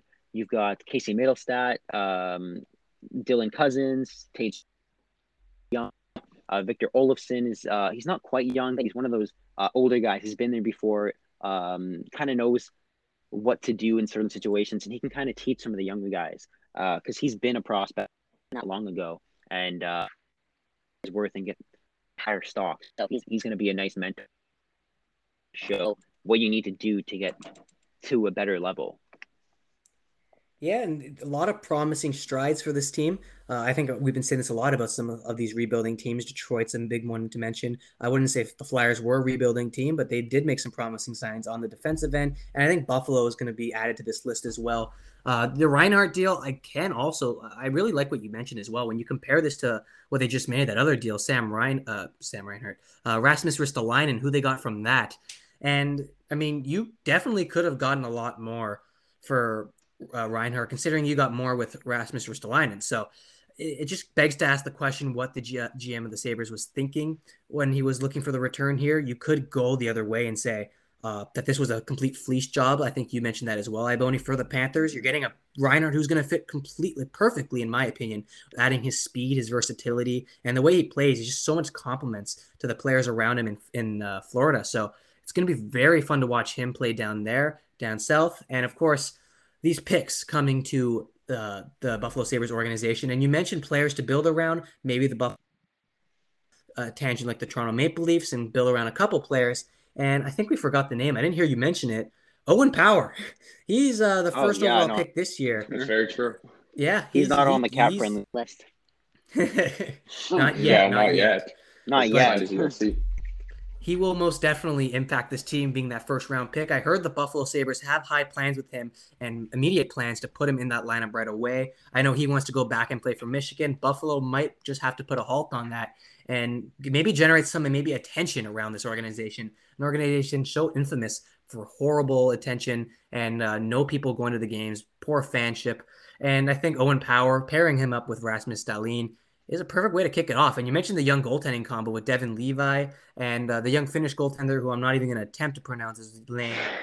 But yeah, a lot of promising signs, promising youthful signs, and they have some picks in the upcoming drafts. We'll just have to wait and see. This year's not going to be it for the Sabres. I want to get that clear cut here, but definitely some great things to look at from this last weekend and a bit over the NHL. And the Buffalo Sabres, I think, in a way, are off to a good start to this rebuild. And finally, I wouldn't say finally, we have one more topic on the show, but we'll get into the Arizona Coyotes. They've been trying to get to the cap floor as much as possible, or so it seems. They've been letting go of a bunch of poor contracts while getting outside ones in exchange for picks. And this is one of the interesting elements that I had never seen before in the National Hockey League, at least to my age. Seeing a team generate so much or take in so much players on the cap side of things in exchange for picks. Now, if you remember closely, Arizona was stripped of their first round pick in this year's draft. They had to forfeit that due to combine issues a couple of years ago. And they don't have many other picks in the upcoming drafts. And they had to pick up a lot of picks with the cap space. And that's exactly what they did. They took Andrew Ladd's contract in exchange for the New York Islanders' plethora of picks. So saying the area because they got so many guys coming up, and they made some decent selections with their picks in this year's draft. So we're going to have to wait and see what happens in the future. But this is the big thing I want to focus out of the Arizona Coyotes. We don't really dedicate a segment strictly to them simply because they don't get much attention on the show, but they did kind of make a blockbuster trade this past week. Arizona picking up a first-round pick in this year's draft by dealing Oliver Ekman-Larsson and Garland to Vancouver for Jay Beagle, Louis Eriksson, Antoine Roussel, a second-round pick in 2022, and a seventh in 2023. Now, the Yotes gained some much-needed selections in the upcoming drafts, like I mentioned, and just add some bullets to their gun in the process. And they also obtained some decent talent from the Canucks that will help bolster their offense during this rebuilding time for the Coyotes. Now, the Canucks, they gain a reliable defenseman, Oliver Ekman-Larsson, to play alongside Quinn Hughes. And this is a big storyline I'm really looking forward to following this upcoming season. How will Oliver Ekman-Larsson, a veteran defenseman, a stay-at-home defenseman, impact Quinn Hughes? We saw this, and I actually thought we would see this a little bit more with the Toronto Maple Leafs, not with the age gap difference, but the style of play difference between Morgan Rielly and TJ Brody. We didn't get too much of a massive production from Morgan Rielly. We got some decent production from him, but nothing crazy and nothing to the likes that I expected to see heading into the season, because TJ Brody's more of a blue line sort of guy. He stays at his own defensive end and is very, very cleansely in his defensive end, and he's a really good defensive player. I think we can see a similar aspect come into play when we're talking about Quinn Hughes and their newly acquired Oliver Ekman-Larsson, and that'll be, at least in my opinion, a really interesting storyline to see. And they also gained a top six forward, which we're sort of not talking about too much, in Connor Garland. He was rumored to hit the Toronto Maple Leafs, but he ended up going to the Vancouver Canucks. So who came out top on this blockbuster deal is the big question to ask. And did the Canucks pay too much for these two players? Iboni, I'll start with you. Who came out on top in this deal? The Canucks. I think that getting $12 million off of your cap space, granted, all of them expire next year, getting that money off of your table, huge sigh of relief. First of all, kudos to Jim Benning. That was huge sigh of relief. You pay anything to do that. You really do. It's $12 million off your book. Now you can go sign Pettersson, whoever the heck you need to sign. I think it's Quinn Hughes as well. Whoever you need to sign, go and sign him. You've now got $12 million that can easily cover at least one of them and partial of the other one, plus whatever cap space you have left from before this trade. I think that it's a very, very crucial trade that needed to be made. You deal some players that are old, people that aren't really getting the production. Legendary Vancouver Canucks legend Louis Eriksson has now left the team. Sadly, that's going to be very, very bad in the look. Not even lying, like very, very bad in the locker room in that sense because he's been around forever. But other than that, like giving up a 9th round pick and a second and a 7th is not even that bad. That's a lottery ball. That's kind of either hit or miss pick, and the 7th is just like a throwaway pick. It's just here, just take whatever you can, little scrap parts there. But the 9th overall pick is really the key factor in this trade, and that's what kind of got it done. And I'm surprised that it took this little to get Garland and Oliver Ekman-Larsson. Now, granted, Ekman-Larsson's getting up there in age just a little bit. His production's kind of dropping a little bit. His contract is a little bit high, and it's quite lengthy. But for Connor, the 2nd round pick and the 7th round pick possibly for a Garland, but the 9th overall pick for Oliver Ekman-Larsson and all the cap relief is not a high price to pay. I don't think it's all that high. I think it's Vancouver winning the trade. I think that Arizona probably could have dug a little bit more to get an extra little like 3rd round pick in there, maybe a 4th round pick, 5th, just something else. They needed something to go their way to kind of sweeten here. But Vancouver came out on top. Killing that cap space is just absolutely important for Jim Benning, and I'm very excited to see what they're going to do in the offseason. And you can look at this trade at both ways. Who came out on top? I think it's really clear-cut to see Jim Benning was the pretty much favorable matchup in this trade. Just getting that much cap space, $12 million, is a massive, massive advantage to your team. You have these big guys. This is your future. This is your core that you're going to have to re-sign in the upcoming seasons. Now you have the money to do so. So I think that opens so many doors for what Jim Benning can do with his team. And this is one of the big storylines that I was looking at heading into this trade and analyzing it and picking apart at it.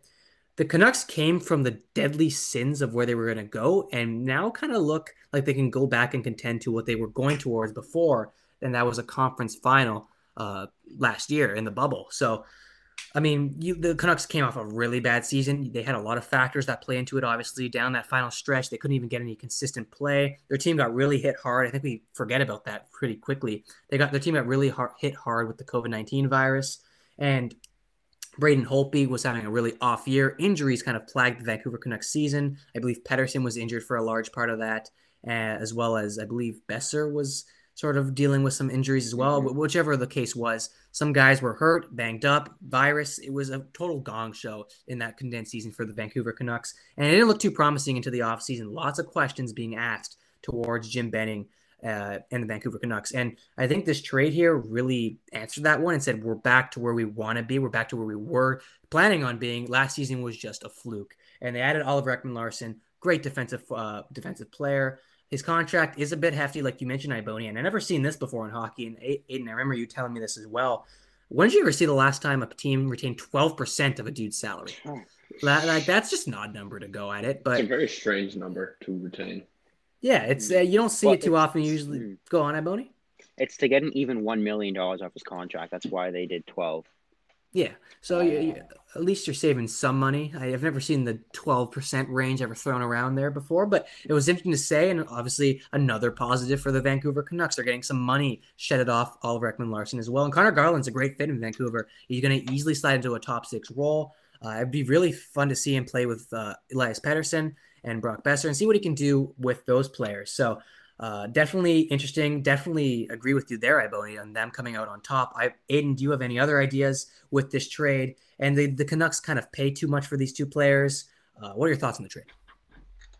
No, I gotta agree with Iboni here. I think the Canucks did come out on top. I don't really dislike the trade for either team. I think it was gonna happen eventually.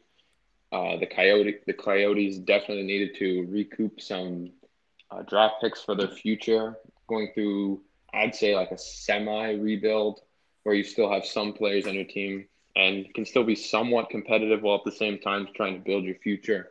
And if you look at Vancouver, they obviously needed to get cap off their hands to be able to sign guys like Pedersen and Hughes, who are going to be making upwards of $5 to $6 million, if not more than that, every year. So I think if we look at from Vancouver's point of view, I think they won because if you look at the trade for Ladd or the trade for Gostisbehere, it was teams trading to get more cap space and pretty much saying, you know what, if you eat this cap space, we'll give you picks and so on and so forth for future considerations.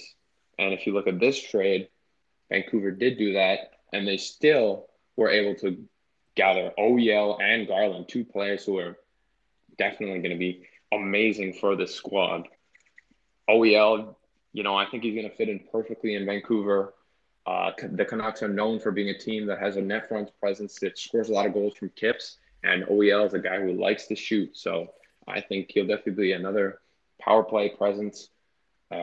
Maybe on the second power play, as we've seen, Quinn Hughes is deadly on the first one. So just adds more and more depth on both the defensive side and the offensive side for the Canucks, and adds some future for the Arizona Coyotes.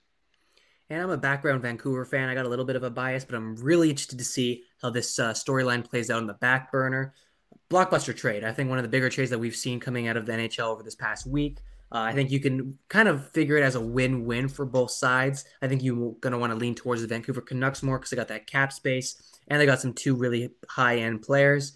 And then you look at the Coyotes as well and say, well, they needed picks and they went out and got some picks. So both teams got what they had to get done. And man, it's going to be a fun time in Vancouver now, back from the dead after a horrible season and are looking pretty promising and ready to make some noise in the Pacific. And finally, the final topic of the day, before our hot takes, that is Seth Jones making his way to Chicago, uniting with his brother in a deal that also included the Blue Jackets' first round pick, a 2022 sixth round pick, and in return, the Blue Jackets regained a first round pick and a second round pick in next year's first round pick, and Adam Bodquist. Now, a lot of things coming back to Columbus's way. For a guy like Seth Jones' stature, it was pretty much expected. But this is what was the big problem. That wasn't really the trade that really got me, but it was the money that came along with it. And shortly after that Jones was later signed to a massive, and get a cup of coffee ready, 8 years, $76 million contract extension. This is by far a monster deal coming out of the Chicago's organization. Bowman, I'm really kind of scratching my head, and I think Chicago fans will be left in the same mood here about this contract extension, who didn't even play a game yet for the Blackhawks. I guess they're banking on what happened and what he did only for a couple seasons in Columbus. So I really need to hear your guys' thoughts on this because I'm kind of completely lost with why Jones was signed to such a massive deal, an 8-year deal, the maximum you could go, and $76 million. That's a big fee paying for. Obviously, he's a top two defenseman on any given team, but is he really that good of a player? Iboni, I'll start with you. No, he's not really that good of a player. And I mean, he is a good player. I mean, you can't deny that he is a solid defenseman and definitely, like you said, top two, if not top three on almost every single team. But with the sign that they did, extension that they gave, I'm just going to mention it now. He's making 5.4 this year. But going into the next season, he's the third highest paid defenseman in the entire National Hockey League, behind awful contract Erik Karlsson and Drew Doughty. The next highest next season, if things stay the same and no one else signs a bigger contract, you got Seth Jones at 3. And I think that the top 3 defensemen for highest paid contracts are probably some of the worst defensemen. Erik Karlsson, Drew Doughty, and Seth Jones is up there too. People say that Seth Jones is a good defenseman. He's good at scoring. That's about all he can do. The only reason that I believe Seth Jones was considered to be decent last year because he had Zach Werenski by his side. And Zach Werenski was a bit more of the stay-at-home guy while Jones kind of did his thing. So it's just for the trade-wise, I think that the trade was pretty decent. I mean, you give up a first-round and Buckvist and a couple extra picks that had attached to that. It might have been a little bit too much, and I think that when you're giving up that many first round picks, like, I mean, you're getting one in return. So if you cancel out like the 2 picks, it's basically a first round and a second round Adam Bachvist for Seth Jones and a 6th, which is a bit of an overpayment. I think you can scrap maybe the first and attach another second to it, and it'd be perfectly fine. Just as long as you swap firsts and then kind of coincide with your draft picks. Adam Bachvist is a very solid defenseman, and he hasn't gotten the opportunity in Chicago like he probably should have gotten. But he is definitely going to be playing for the Columbus Blue Jackets. Definitely blossom, as Aiden used earlier in the show. He will definitely bloom into a better defenseman with the playing time that he will be respectfully given. So I think this trade is beneficial for both sides. Chicago threw in there probably wasn't really necessary. They probably could have scratched that down a little bit more and saved themselves a little bit of the costs. But it just doesn't look all that great in Chicago right now, giving up all these first-round picks and then signing to this massive deal. Basically no reason. I don't know why he needs to feel so entitled to have this gigantic contract in lots of massive contracts on their hands and some old age, and they're going through a rebuild. I'm just not sure what the ideology behind getting this guy at such a high contract is for this team. And I think we're gonna have to wait and see, which is the sad part of what Bowman's really trying to do here. It's really blew my mind when I first saw it. And it's really hard to pin the gold ribbon to who's gonna win this trade when you're seeing the team give up all these amount of picks for just one dude. And I guess you could also say Seth Jones as well as a first round pick. They, like you mentioned, Iboni, they cancel each other out, but I have to see this as a Columbus Blue Jackets win simply because they're getting what they need. And I don't think the Chicago Blackhawks are really getting what they really need. They don't really need a guy like Seth Jones. And I don't really need a guy like Seth Jones to make this much money. You mentioned where he ranked amongst these contracts, at least in his first year. And he's sitting right behind Erik Karlsson and Drew Doughty. What do we know about these 2 contracts? That they haven't aged well with this amount of time. Erik Karlsson has done really nothing in San Jose after leaving Ottawa, where he was a Norris. I think he won the Norris or he was a candidate, one of the two. But he was terrific when the Sens were making deep playoff runs. And Drew Doughty also, again, terrific when the LA Kings were making deep playoff runs. So 2 different guys on 2 different ends of the spectrum. And I don't think Seth Jones is going to be going any different route as well. I think this is going to be a bad contract that's going to be growing and getting even more disgusting when we look at it in the upcoming years. I don't think there was a need for Seth Jones, and I think, Iboni, you kind of sided with me that in your own words as well. And Aiden, I'll just turn this one over to you quickly before we get into our hot takes. What did you think of the trade? I don't think you'd really say much about the Columbus Blue Jackets losing this trade, but even more importantly, the money that he's making in Seth Jones. Do you think he was worth this amount of money with the, I wouldn't say lack of production, because he has produced very efficiently with the Columbus Blue Jackets on that top role, but was he worth this much money with the amount of production he's been going with? No. Absolutely not. I think the trade was frankly unnecessary. I don't, like you said, the Blackhawks are going to be going through another semi-rebuild. So getting a guy like Seth Jones, especially adding 2 firsts, a second, and Adam Bachvist, I think this shows how much they really wanted Seth Jones. But I'm just confused why they wanted him now at this time. Bachvist, I did some scouting on him earlier in the season when we were doing our fantasy, and he's honestly not. What were you gonna say? No. I was just saying you were doing your scouting stuff with the fantasy stuff. That's about it. Yeah, I was just doing scouting on Bachvist, and honestly, he's not that bad of a player. Honestly, defensively in his own end, he's mediocre, I'd say, but on the power play, he really showed that he can actually be a producer for a consistent amount of time there on the Chicago power play. It did help that he was playing with guys like Patrick Kane, Alex DeBrincat, and Kirby Dach for some time, but even still, he's showing that he can be somewhat of a player similar to Seth Jones, maybe not to the same extent as him, but even then, I think this trade could have been done with just a single first, a second, and Bachvis, really. I think Chicago didn't really need to overpay for Jones, and definitely he does not deserve $9.5 million every year. I mean, if you look at this in comparison to Cale Makar, who is very close to being the best defenseman in the league, he's going to be in the future, and he's making less than Seth Jones. It's just very confusing why they would pay so much to get him and pay so much to him for 8 years. Yeah, it blows my mind just as much as it does yours. Both teams in really opposite ends of the spectrum. You mentioned Cale Makar with the amount he's making. I know he just recently got signed, or I guess re-signed with the Colorado Avalanche. It was going to be one of my notable mentions in this week's news of hockey. But if you're Seth Jones and you're making Cale Makar money, you have to understand that you're not even close to the skill wise and skill rating that Cale Makar is. Cale Makar is a future, I wouldn't say Hall of Famer just yet, but there's so much future instilled in him. He's fast, he scores, he can play defense. He's the perfect storm if you're looking at a defenseman in this day and age and the way this game is trending towards. So I think if you're making anywhere near that money, you have to be as good or even better than Cale Makar if you're going to make that much money. So that's the contract side of things. And if you're looking at the trade, I think Chicago just shot themselves in the foot. I think they handed over a lot of more stuff than they should have. And Columbus is obviously going to take it at the end of the day. They need these picks. They're in their rebuilding stage, and they need that future.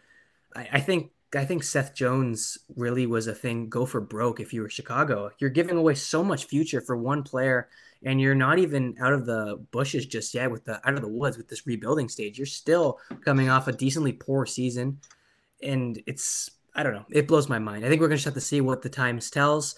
I don't know how much you could say about this deal. I think everyone will side the same way that it's too much money, and it was a definite overpay on Chicago's part. And I think, we'll just have to leave it at that. Again, I think Seth Jones can really turn up another notch here in this upcoming season and show that, yeah, he is worth this year's money. But for the longevity of this contract, I think I have to disagree with this money and the amount he is making. And I think that's going to conclude at least our topic segment of the show. Seth Jones here. I think we're going to put a wrap on him, and we're going to make our way to the hot take segment. I personally don't have one right now. I kind of shadowed one when I was talking about Carter Hart maybe potentially going to the Buffalo Sabres, and then I've only quickly shut that one down, bringing up his out of left field Finnish goaltender prospect. So let's get that one out of the way. But Iboni, I hear you have a hot take, and Aiden, I'm not too sure if you have one. Do you have a hot take for us this week? Well, I have created one while we were doing the show. So beautiful. I do actually have one now. We'll kick it off. Let's start off with you. All right. So my hot take is that the Vancouver Canucks make it to the third round next year. Oh, yes. Jesus Christ. Yes, this is oddly specific, as I'm actually saying the exact round which they will be going to and eliminated. But I just have a funny feeling that Vancouver can repeat what they did last year in the bubble. If they have another performance from one of their goaltenders, I don't think it'll be Holtby. But if Demko comes back, then other teams should be very worried, because now with the Vancouver Canucks getting even more scoring threat in Garland, it's getting more depth up front and in the back end with OEL. I think this team is only going to get better than it was before. And even gaining more cap space, they could potentially sign not a super expensive guy in the offseason, but definitely a piece which it'll bring fans into the stadium and say, come to watch him. So I definitely think the Vancouver Canucks can be a contender next year and will go far in the playoffs if everything goes to plan. There is a lot of speculation in that hot take. That was a very, I don't know if you went into the future, have a time machine in your back pocket, but that was an oddly specific round. And, it is. we're gonna have to just wait and see until, I guess, in a year's time where the Vancouver Canucks do end up. But obviously this hot take is gonna be playing out in quite a while. And you mentioned the style of play the Vancouver Canucks trend towards, and they're by far my favorite team to watch when it comes to playing playoff hockey, because I paid very close attention there. I don't pay too much close attention to teams when it comes to playoffs. I think I stick to the Leafs and just see how the other teams play out. But the Vancouver side here, I paid really close attention. I watched every single one of their games, them being one of the lonely Canadian teams to still be in it at the end of it when it was all said and done. And their style of play is terrific. It was something I wish the Maple Leafs could play and trend towards all season. I think, obviously, if you're looking at the regular season for the Maple Leafs, they obviously bested the Canucks in every way, shape, and form. But I think the style of play in the playoffs was lacking with the Maple Leafs. I think that we could all say that. And I think that style of play in Vancouver is so prevalent. So I can really see a legit option for this team going decently far. I don't know about the third round. I think a playoff spot, if you ask Canucks fans, good enough for them. And I think the players that they just acquired are terrific acquisitions when you're looking at the style of play they aim towards, not just in the playoffs, but during the regular season as well, when times get tough, when they're faced with adversity. You mentioned Aiden as well when you were talking about OEL and Garland, playing a style of play where you get to the front of the net and try to get things in from there, jam pucks home, tip things in, getting into the goalie's face. And I think that's a key area of play that the Canucks focus on, and that is a key area that they'll have to look for, at least if your hot take's going to come to fruition when the playoffs come next year. So definitely one we're going to have to wait on. We're going to put that really far on the back burner, and we're going to turn this one over to Iaboni. I don't know if he's going to have as a hot take as that one, but we'll just have to wait and see. Iaboni, what do you got prepared for us? It's not as hot as a hot take as Aiden's, but it's definitely going to make Steve Dangle happy. I think that the Nedeljkovic trade, in the Nedeljkovic trade, Jonathan Bernier will end up being not the best goaltender. I still think that. Can you guys still hear me? Yep, you're good. Okay, just making sure because one of my AirPods just died. Okay. I still think that the Detroit Red Wings won that trade, but I do think Jonathan Bernier will have a solid balance. He'll be a solid goaltender for the Carolina Hurricanes. I do think that they will re-sign him because he's a penny UFA.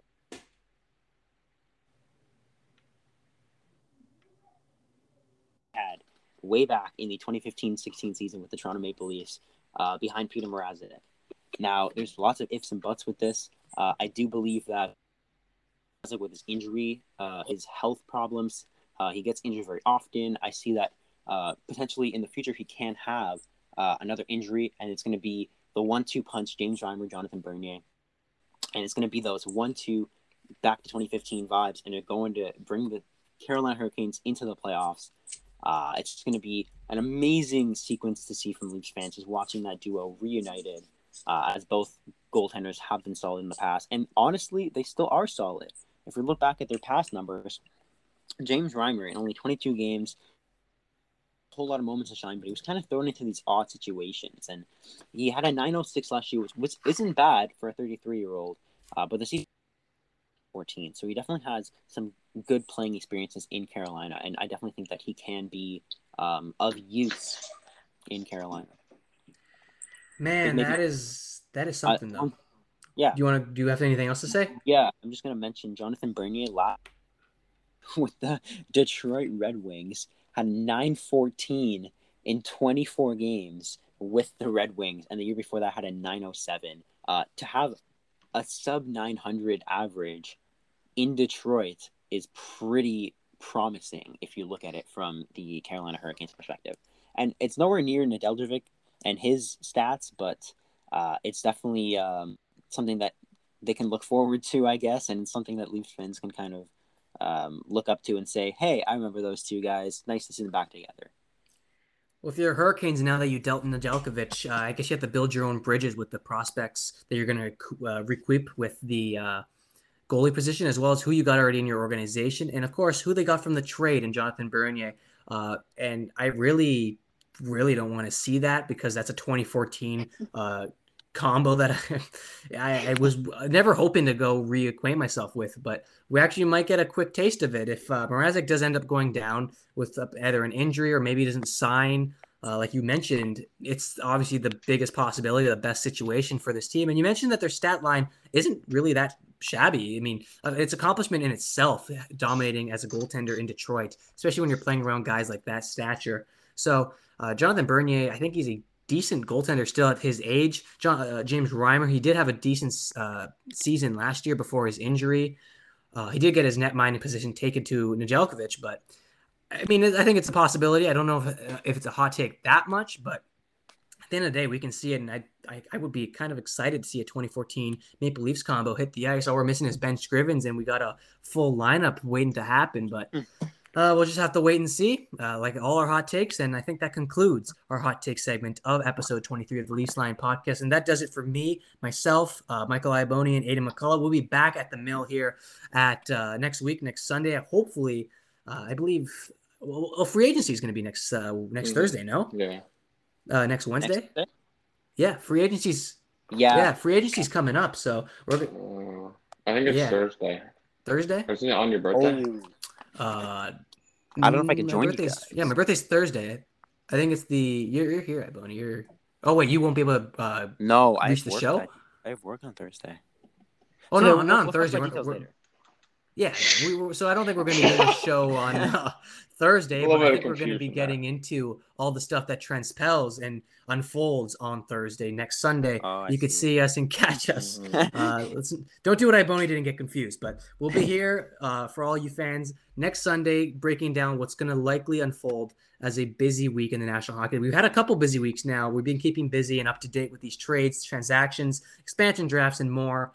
And I don't think it's going to be slowing down like I mentioned off the top. But that does it for me. I'm Mario Russo. Again, joining me, Michael Iaboni and Aidan McCullough. That is the conclusion of episode 23 of the Leafs Line podcast. I hope you all have a great evening and a great rest of your night. Cheers, everyone.